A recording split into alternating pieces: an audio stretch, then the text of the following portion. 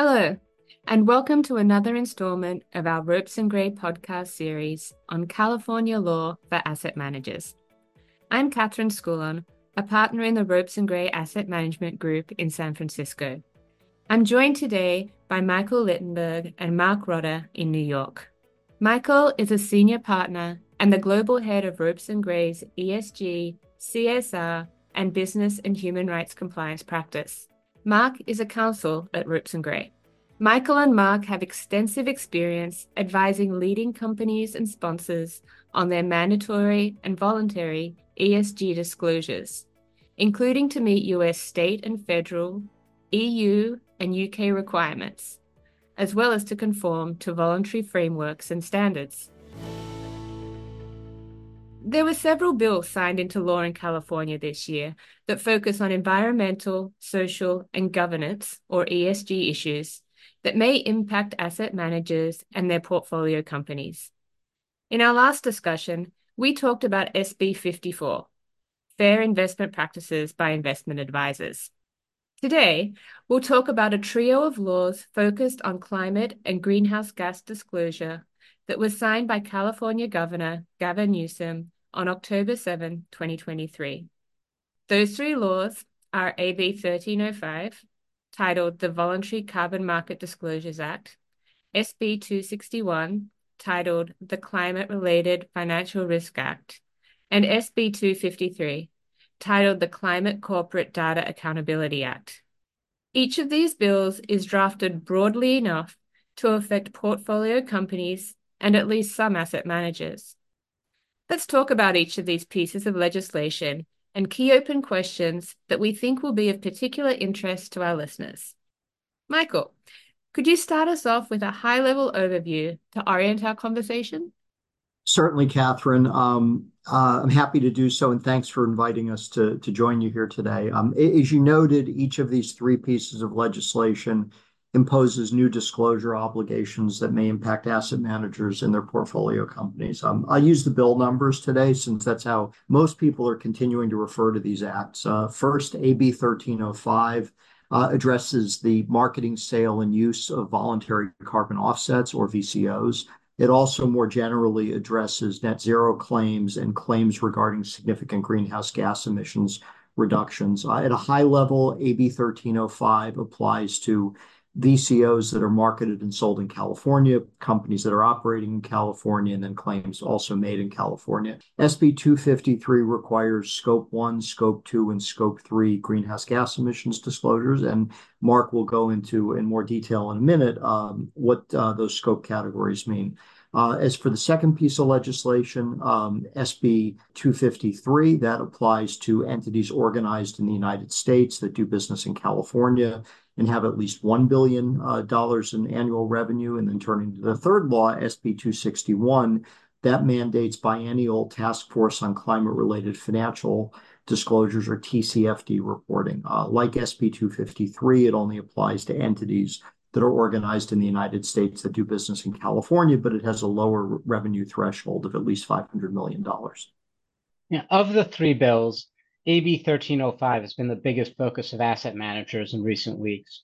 Unlike SB 253 and SB 261, AB 1305 doesn't have a revenue threshold. Many asset managers make claims about their carbon impact in sustainability reports, marketing materials, and elsewhere. Those claims could bring them into scope of the statute. AB 1305 would require any entity that fits into one of the following two buckets to publish disclosure on that entity's website. Bucket 1 are entities that market or sell VCOs in California. Entities that fit within Bucket 1 will need to include information about each VCO, including the emissions reduced or carbon removed, details about the project and data and calculation methods needed to independently reproduce and verify the number of emissions reduction or removal credits issued using the protocol. Bucket 2 is much broader, requiring disclosure by any entity that makes claims about itself, a related or affiliated entity, or a product, implying that it does not add net greenhouse gas emissions, or that it has made significant reductions to GHG emissions. The statute requires that they provide all information as to how a carbon neutral net zero emission or similar claim was determined to be accurate or accomplished, how interim progress is measured, and if there is independent third-party verification of the data and claims. Entities that fit into bucket 2 and that use voluntary carbon offsets need to make additional disclosures about the VCOs that they use. There's no private right of action under AB 1305, but it can be enforced by the Attorney General and by any district attorney, county counsel, or city attorney in the state of California.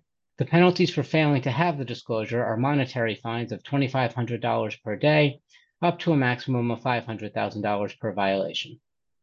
One of the big topics of discussion concerning AB 1305 is when it comes into effect. Unlike the other two laws, AB 1305 doesn't specify an effective date, and under California law, that means it would automatically come into effect on January 1, 2024. That's left a lot of asset managers and corporates scrambling to quickly understand the statute and also to put together disclosure to satisfy its requirements. And muddling the waters a bit further, the bill's sponsor, Assemblymember Gabriel, recently published a letter stating that his intent was for the deadline for the first disclosures under the Act to be January 1, 2025, not the beginning of 2024. While that letter cannot and does not unilaterally amend the statute to add an effective date of January 1, 2025, managers and other subject companies are taking that letter into account in their compliance strategy.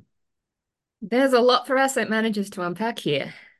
In addition to the effective date, a key question for asset managers is going to be if they or their portfolio companies are in scope.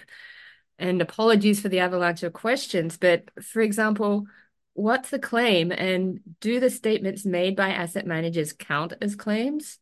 Similarly, do financial products count as products under the statute? And how does one interpret the requirement to present all information? Does disclosure need to be updated over time? All great questions. AB 1305 presents a lot of interpretive questions and very little in the way of guidance or definitions.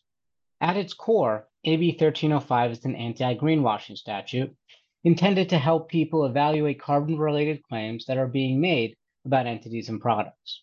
Following from that, many commentators appear to be interpreting claim and product broadly. As for the all-information standard, presenting all information is obviously impossible. But given the purpose of the statute, in the absence of guidance, many commentators appear to be landing at a reasonable person standard, i.e., what information would a reasonable user of the information be expected to care about? With respect to updating, the statute says that the disclosure needs to be updated at least annually. That seems to imply that updates may be required more frequently than annually.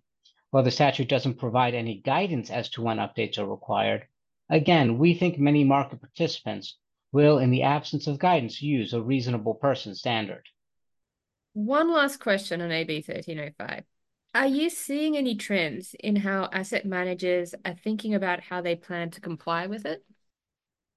We are starting to see some emerging trends, Catherine. With respect to VCO disclosure, many asset managers are putting together tables that include the information that's required by the statute, and the plan is to post that information on their website. Unlike the all information standard for claims about carbon impact that Marc spoke about a moment ago, the disclosure requirements specific to VCOs are fairly prescriptive and in most cases can likely be addressed in tabular form. With respect to the information about claims on carbon impact, many of those subject entities already are making responsive information public. So in most cases, compliance with that part of AB 1305 is unlikely to be a big lift. But that's good news. Let's move on to the other two laws, SB 253 and SB 261. What do asset managers need to know about these? Fortunately, both of those laws have a longer fuse than AB 1305. They both require reporting to begin in 2026. SB 253 has phase-in reporting requirements, with reporting of Scope 1 and Scope 2 emissions to begin in 2026, and Scope 3 emissions in 2027. Scope 1 emissions are an asset manager's emissions from its own operations. Scope 2 emissions are emissions from purchased energy. Scope 3 emissions are emissions of other entities in the asset manager's value chain. That typically includes, for example, portfolio companies and service providers. Assurance requirements for disclosure under SB 253 will also phase in over time. Scope 1 and Scope 2 emissions need to receive limited assurance from an independent third-party assurance provider beginning in 2026, moving to reasonable assurance in 2030. Scope 3 emissions need to start receiving limited assurance in 2030. When signing SB 253 and SB 261, Governor Newsom stated that he had concerns about the timeline and costs of SB 253 and SB 261, and that he planned to work with the legislature to address those issues. However, just recently, the sponsor of SB 253 stated that he would not support any delays. We'll be closely watching how that shakes out over the next year. Thanks, Mark. Now, Michael, you mentioned at the outset that both SB 253 and SB 261 have revenue thresholds. Entities only need to report under SB 253 if they have more than $1 billion in annual revenue, and only need to report under SB 261 if they have more than $500 million in annual revenue. Do asset managers need to consolidate revenue from their portfolio companies when considering this threshold? So neither SB 253 nor SB 261 specifies how revenue is to be calculated. Unlike AB 1305, each of SB 253 and 261 give the California Air Resources Board, or CARB, authority to adopt implementing regulations. And we're optimistic that those will provide favorable clarity on that question by following U.S. GAAP principles of consolidation. So does that mean privately owned portfolio companies could need to report? Yes, that's right. At the Portco level, none of the three statutes that we've discussed today are limited to public companies. Each of them will pick up a significant number of private companies, in fact. Now that's interesting, especially with respect to SB 261. In many cases, the portfolio companies that are privately owned don't publish much in the way of public disclosure. SB 261 would require them to publish TCFD reports, which go beyond just greenhouse gas emissions and talk about, among other things, climate-related risks, governance, and strategy. Portfolio companies will need to think about how to present and contextualize that information to the market in the absence of more fulsome public financial disclosure. Now, I'm mindful of the time, but there is one last question I wanted to pose to you. How do you think these new California rules will interact with other climate disclosure requirements that apply to asset managers and portfolio companies? The California rules are only part of the climate disclosure requirements that asset managers and portfolio companies will need to comply with. SEC Chairman Gensler has already stated that the new California requirements will change the cost-benefit analysis for the SEC's proposed climate rules for issuers, which, as proposed, would affect any portfolio companies planning to IPO in the United States, because many companies will already need to produce at least some of the information called for by any final SEC rule in order to comply with the California requirements. More generally, asset managers and portfolio companies will need to think about complying with EU requirements such as CSRD and SFDR, requirements in other jurisdictions like the UK, and other state laws. For example, last session, the New York legislature considered but did not adopt a law similar to, but not identical with, some of the California requirements we discussed today. New disclosure requirements are also being considered in other jurisdictions. I think preparing consistent disclosure to address all of these different requirements is going to become an increasing challenge, and compliance with some of the new requirements will be time consuming and costly. We're hopeful that many jurisdictions will eventually coalesce around consistent global standards, but I think that's likely to take some time, and there will, in any event, continue to be divergence across jurisdictions, which in some cases will wind up being substantial. It's particularly important, I think, for private equity managers to understand significant new portfolio disclosure requirements relating to climate, and also to proactively make sure their portfolio companies are taking appropriate steps to meet these new requirements. Over the last several months, we've been participating in numerous meetings and presentations on these topics with asset managers and portcos, too many to count, but reflecting the importance that they are placing on this topic. Thanks, Michael. Thanks, Mark. There's certainly a lot to do. And unfortunately, that's all we have time for today. I hope this discussion on AB 1305, SB 251, and SB 263 has been helpful. For our listeners, please visit www.ropesgray.com for additional news and commentary about other important asset management developments as they arise. You can also subscribe and listen to this series wherever you regularly listen to podcasts, including on Apple and Spotify.